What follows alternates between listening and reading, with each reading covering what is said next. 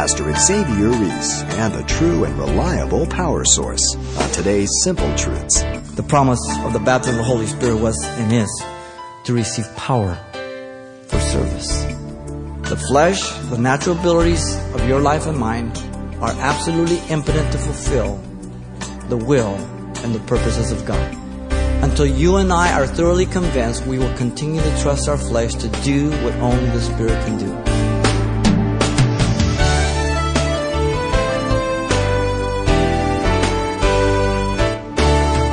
Welcome to Simple Truths, the daily half-hour study of God's Word with Xavier Reese, Senior Pastor of Calvary Chapel of Pasadena, California. How does an ordinary man do the extraordinary? Well, that's the premise of today's study titled The Baptism of the Holy Spirit, in which we'll discover a power source not only made available to all that seek it, but promises accomplishment for all those that apply it. Take a moment and open your Bible to the book of Acts chapter 1 for today's Simple Truth study. Here's our teacher, Pastor Xavier. I want to speak to you on the baptism of the Holy Spirit in order that we see the importance of it for the believer in the church.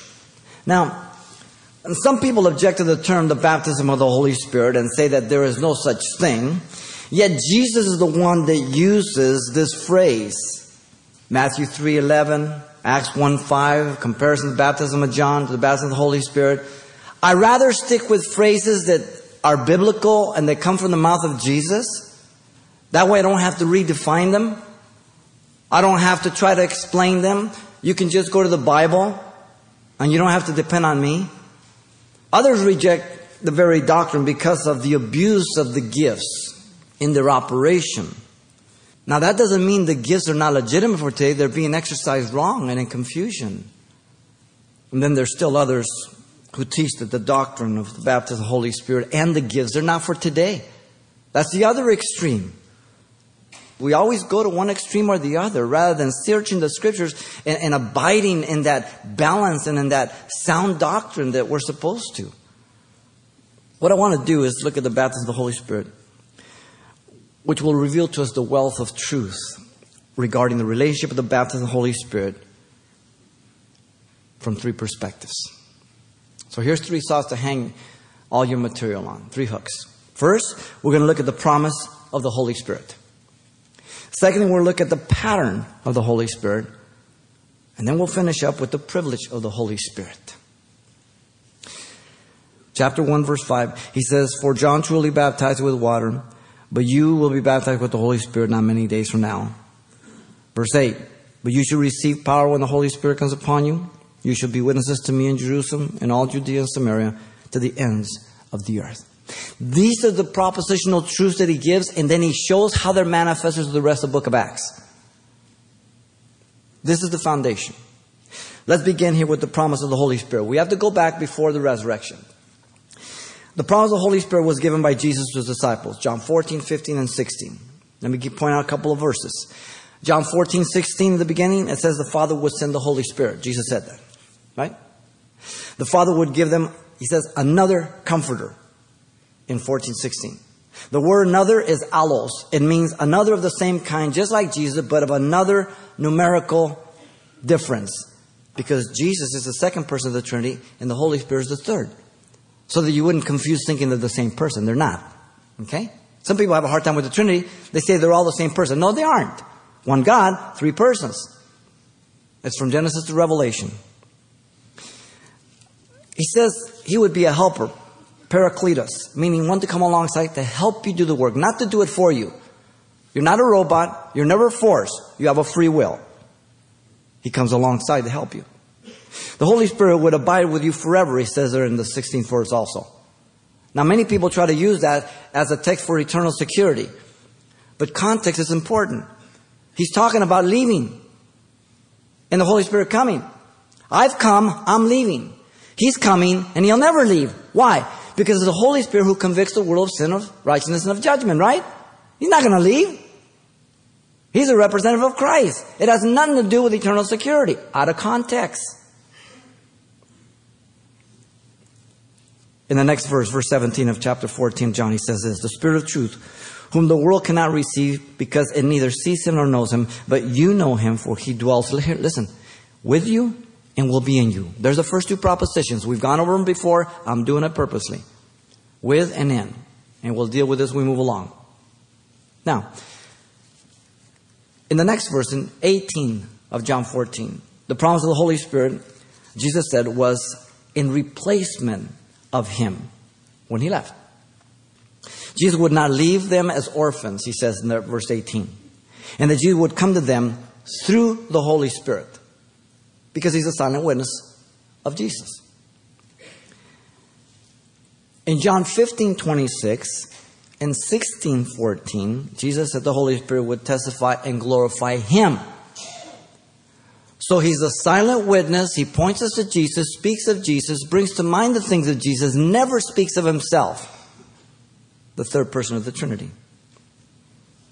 In fact, he told his disciples in John 16:7 and 8 that it was absolutely necessary that he left.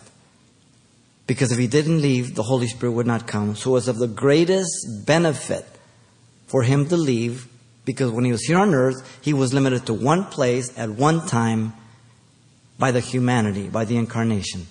But when he left, the Holy Spirit would be everywhere at the same time doing the work through the church. You understand? More work can get accomplished. It's real simple. Now, the promise of the Holy Spirit by Jesus to his disciples revealed then a new relationship with the Holy Spirit that never had existed before. As you know, in the Old Testament, the saints were endowed with the Holy Spirit, but only in special cases. The service of Oholiab and Bezalel, when they did the tabernacle, they were anointed with wisdom from above, so on and so forth. For leadership, Moses, Joshua, David. The prophets, Jeremiah, Ezekiel, Habakkuk, Amos. Those were the only ones. The rest of the people of the nation did not have the Holy Spirit in them. A new relationship. The Lord Jesus describes that threefold prepositions for that relationship. We've already mentioned two of them in John 14:17. He shall be with you and in you. With is the Greek word para. In is en, inside your body. Your body is the temple of the Holy Spirit the minute you're born again.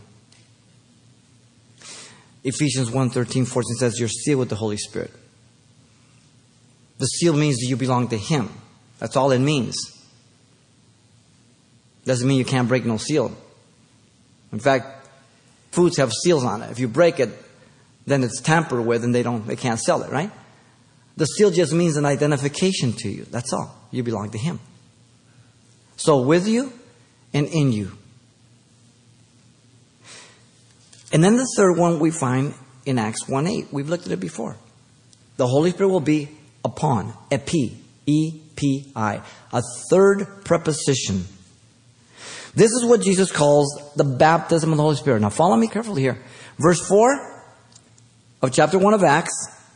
The promise of the Father. Verse 5. The baptism of the Holy Spirit. And verse 8. The power from on high. They're all synonymous, right? I say, this is my son. I tell another person, that's my child. They're synonymous. 4, 5, 8. There's your foundation of the doctrine of the Holy Spirit, and he plays it out in the rest of Acts. They're synonymous. At Pentecost, they spoke in various dialects, as we'll see in chapter 2, verse 3 and 11. And the people present heard them speak the wonderful works of God in their own dialect. Dialectos is the word. Now, the disciples never spoke these languages. But it says they heard them speak. So was it a miracle of speaking or a miracle of hearing? Because 1 Corinthians 14 tells us, and I'll point that out later on, that when you speak in tongues, no one understands you. You do not speak to men, but you speak to God. They're supernatural heavenly gifts, languages. These languages they spoke were earthly. So let me propose to you that the day of Pentecost, it was a miracle because they were earthly human languages they had never spoken. And it wasn't to preach the gospel. They didn't repent because what they heard. They repented because of the sermon. 1 Corinthians 14 is very clear. When you have the gift of tongues, you do not speak to men. Men cannot understand you unless God would give the interpretation. So what we've got on the day of Pentecost is a miracle of people speaking earthly languages that they didn't know before. But it wasn't for the purpose of preaching. They didn't repent for what they heard. They repented from the preaching of Peter, who spoke in regular languages. You understand? Many people say, well, tongues is for preaching to the heathen. No, it isn't. Not at all. Now, they received power from on high at Pentecost. The disciples later were threatened not to speak in the name of Jesus, as you know, in Acts 4:31. And they were filled with the Holy Spirit. Another synonymous term, as we'll see, with the baptism. And they spoke with boldness. Now, the promise of the Holy Spirit by Jesus to his disciples was that they would receive power through the Holy Spirit. It's very clear in Acts 1:8. The disciples were to wait for the promise of the Father. Verse 4, they were to be baptized with the Holy Spirit. Verse 5 of Acts 1, and they would receive power. Verse 8. And the disciples would be witnesses to Jesus in Jerusalem, all Judea, Samaria, the ends of the earth. It would be the example of their life being pleasing before Jesus and then acting out in the practical witness to others. Acts 4:13, he sees everything open and naked to him, right? So the most important thing is that I'm a witness to Jesus. He can look down my life and say, yep, he's living it. And then my witness is real effective, isn't it? Now, if you're not living it and you're witnessing, he'll still use you to save people. He used Balaam's jackass. We all qualify. God uses you and me in spite of us. You understand? God will use whoever you are, whether you are genuine or a hypocrite, because he loves people and he honors his word. He'll deal with us later. You understand? Somehow we get caught up with the vessel. We're nothing. We're to be light and salt. Matthew 5:13 and 14 to the world. We're to give an answer to people for the reason of the hope that lies in us with meekness and fear. 1 Peter 3:15. To be able to give answers. Well, is there a hell? What does the Bible teach? Why do I have to repent? What's sin? What are you talking about, judgment? That we can give clearly an answer. That the Holy Spirit will use the Word of God to convict people's hearts.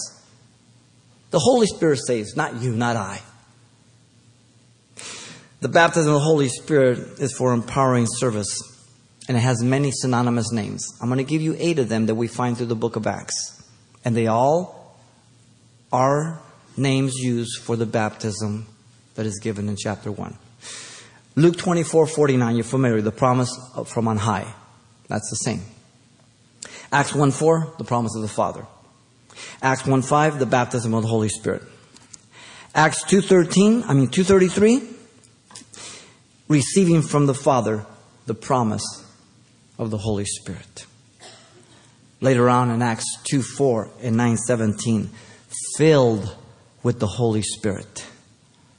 Acts 8:17, receiving the Holy Spirit. Acts 10:45, the gift of the Holy Spirit. In Acts 8:16 and 10:44, the Holy Spirit fell on them. Those are the 8 synonymous names that we find through the book of Acts that are the same as the baptism of the Holy Spirit. Some people in history have called it the second blessing. I don't care what you call it. My question to you and to myself is, do I have it? The empowering for service. That I'm running on the power of God, not my own talents, my abilities, my own intellect. It's very important. The baptism of the Holy Spirit for empowering service should not be misunderstood then. It is not based on feelings or emotions. You get a little tingle? Great, but don't teach the tingle. That's not the doctrine. You get goosebumps? Great. But that doesn't mean everybody will. It is not identified uniquely and solely with speaking in tongues. This is the usual one extreme of Foursquare, Assembly of God, and all Pentecostal circles. That you must speak in tongues, and that all Christians can speak in tongues. Pray tell. Paul asked a question in 1 Corinthians 14. Do all have the gift of teaching? No. Do all have the gift of this? No. Do all have the gift? No. And then he says, do all have the gift of tongues? Do you think the answer is yes? How can we say that one gift, particularly tongues, is the true evidence? It's unbiblical. They get an F in theology. It is not the Holy Spirit coming upon you to make you do something weird, to go out of control. For the spirit of the prophets is subject to the prophets. 1 Corinthians 14:32. You understand? The spirit of the prophets is subject to the prophets. God's a gentleman. God's not going to have you, what they call slaying the spirit, to crack your head.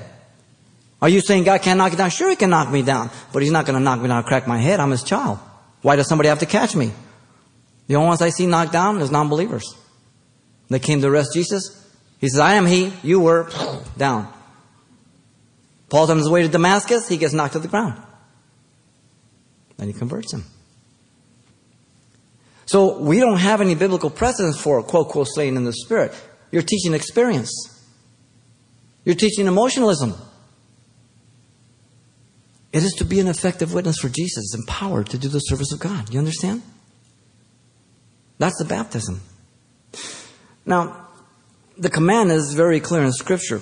We are to be filled with the Holy Spirit continually. Ephesians 5:18. Keep on keeping on, literally. So we can see that it's not a one-time deal. I need to be filled with the Spirit every day. The baptism is for empowerment. Every day. It is the only thing that enables us to live to the glory of God. Ephesians 5:18. What follows after that? Beginning verse 21.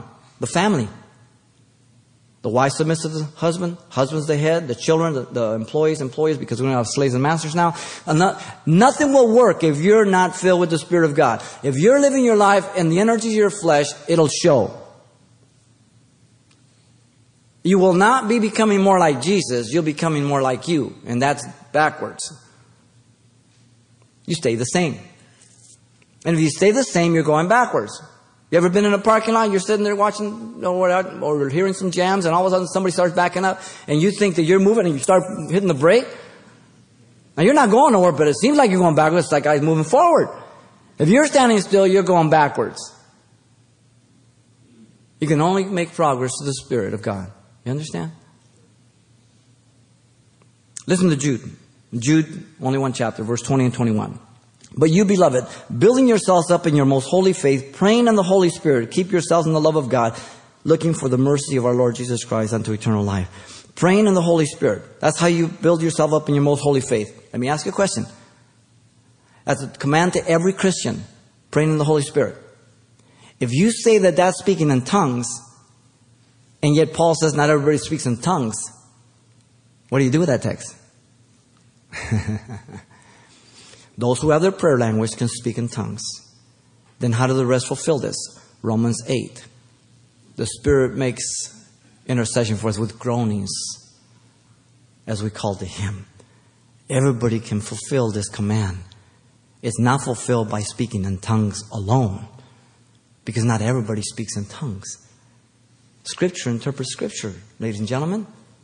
Let's put on our thinking caps. Let's roll up our sleeves and let's do a little study. Jesus told his disciples, watch and pray lest you enter temptation. The spirit indeed is willing, but the flesh is impotent.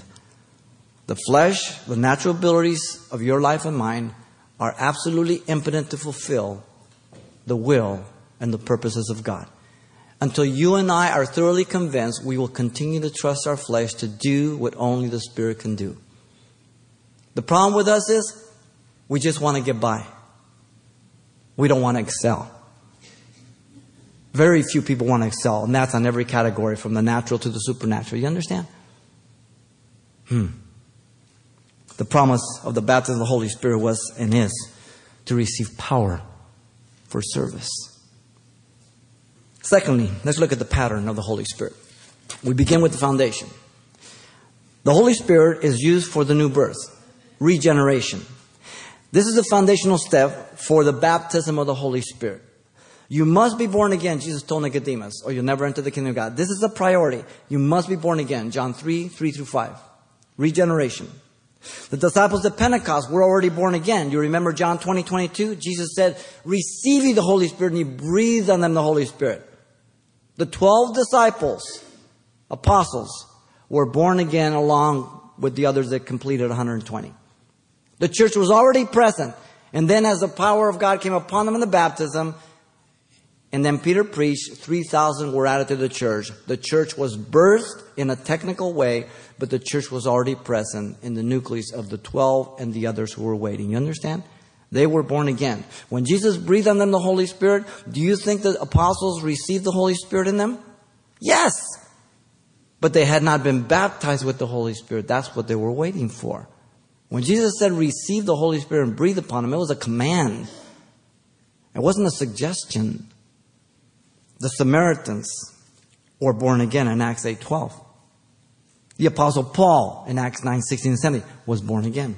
The Ephesians in Acts 19:1-2, they were born again. Though some people say no because they don't believe in the baptism of the Holy Spirit. So the requirement is born again. That has to take place. No non-believer ever is baptized with the Holy Spirit. They're dead. The believer is given a new mind by the Spirit of God, the Holy Spirit. Ephesians 4:23-24. And a new nature, if you look at 2 Peter 1:3-4. That we can escape the corruption of this world. We can say no to sin now. The believer is to walk in the Spirit so as not to fulfill the lust of the flesh, for they are opposed to each other. Galatians 5:16-17. There's the warfare. As long as you are in this body and I have sin nature. I wish to God I could tell you that I don't sin. I wish to God I could tell you that I never miss the mark, but I'm just like you. But I don't live the way I used to. I can hit the mark now. And when I miss, I have an advocate for defense, Jesus Christ the righteous, right? Also, the Holy Spirit then is used to open the believer's understanding. So you have regeneration, sanctification, now you have illumination. That the believer can see the wisdom of the Word of God and the wisdom of the baptism of the Holy Spirit. Man is blind to the things of God until the Holy Spirit comes upon him. 1 Corinthians 2:9-16 says, eye has not seen, ear has not heard, neither has it entered into the mind of man the things that God has prepared for those who love Him. Then he goes on to say the natural man does not understand the things of the Spirit. They're foolish to him, but the spiritual man understands all things and is judge of no one. And then he finishes in verse 16 by saying, and we have the mind of Christ. You know what the problem is? We don't put it on. You can boast about the beautiful clothes you have, how expensive they are, the name brands and all that, but if you don't put them on, nobody's going to see them. We have the mind of Christ, but we don't put it on all the time. That's why Paul says in Philippians 2:5, let this mind be in you which is in Christ Jesus. What kind of mind? Servant, obedient, humble, dying to the self. Wow. Man is weak in his flesh. He desires to do the will of God, but his flesh is impotent. Matthew 26:41. I cannot fulfill the will of God or please God in the energies of my flesh because I'm a sinful man. So I have to depend on the new nature. I have to depend on the power of God to do the things that God requires me to do. Man needs power from on high. Acts 1:5. I need to be baptized with the Holy Spirit continually. Acts 1:5, 1:8. So you have regeneration, sanctification, illumination. An ongoing work progressively, but the foundation is what? You must be born again. Pastor Xavier Reese and the secret to the power from on high. And there's still much more to come next time, but you can always request a complete copy of this message on CD for just $4. And the title to ask for is Baptism of the Holy Spirit. And please share this study with someone in your church or Bible study. So once again, the title to ask for is Baptism of the Holy Spirit. Or simply mention today's date. You can request your copy by writing Simple Truths, 2200 East Colorado Boulevard, Pasadena, California, 91107. Or to make your request by phone, call 800-926-1485. Again, that's 800-926-1485. Or the address once again is Simple Truths, 2200 East Colorado Boulevard, Pasadena, California, 91107. And thanks for mentioning the call letters of this station when you get in touch. This helps us track the effectiveness of this ministry in your area. What's the key to the power of the Holy Spirit? And that's what we'll learn during the next edition of Simple Truths with Pastor Xavier Reese.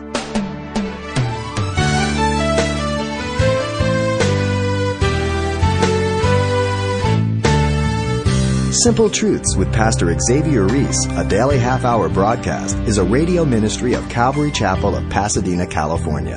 www.calvarychapelpasadena.com.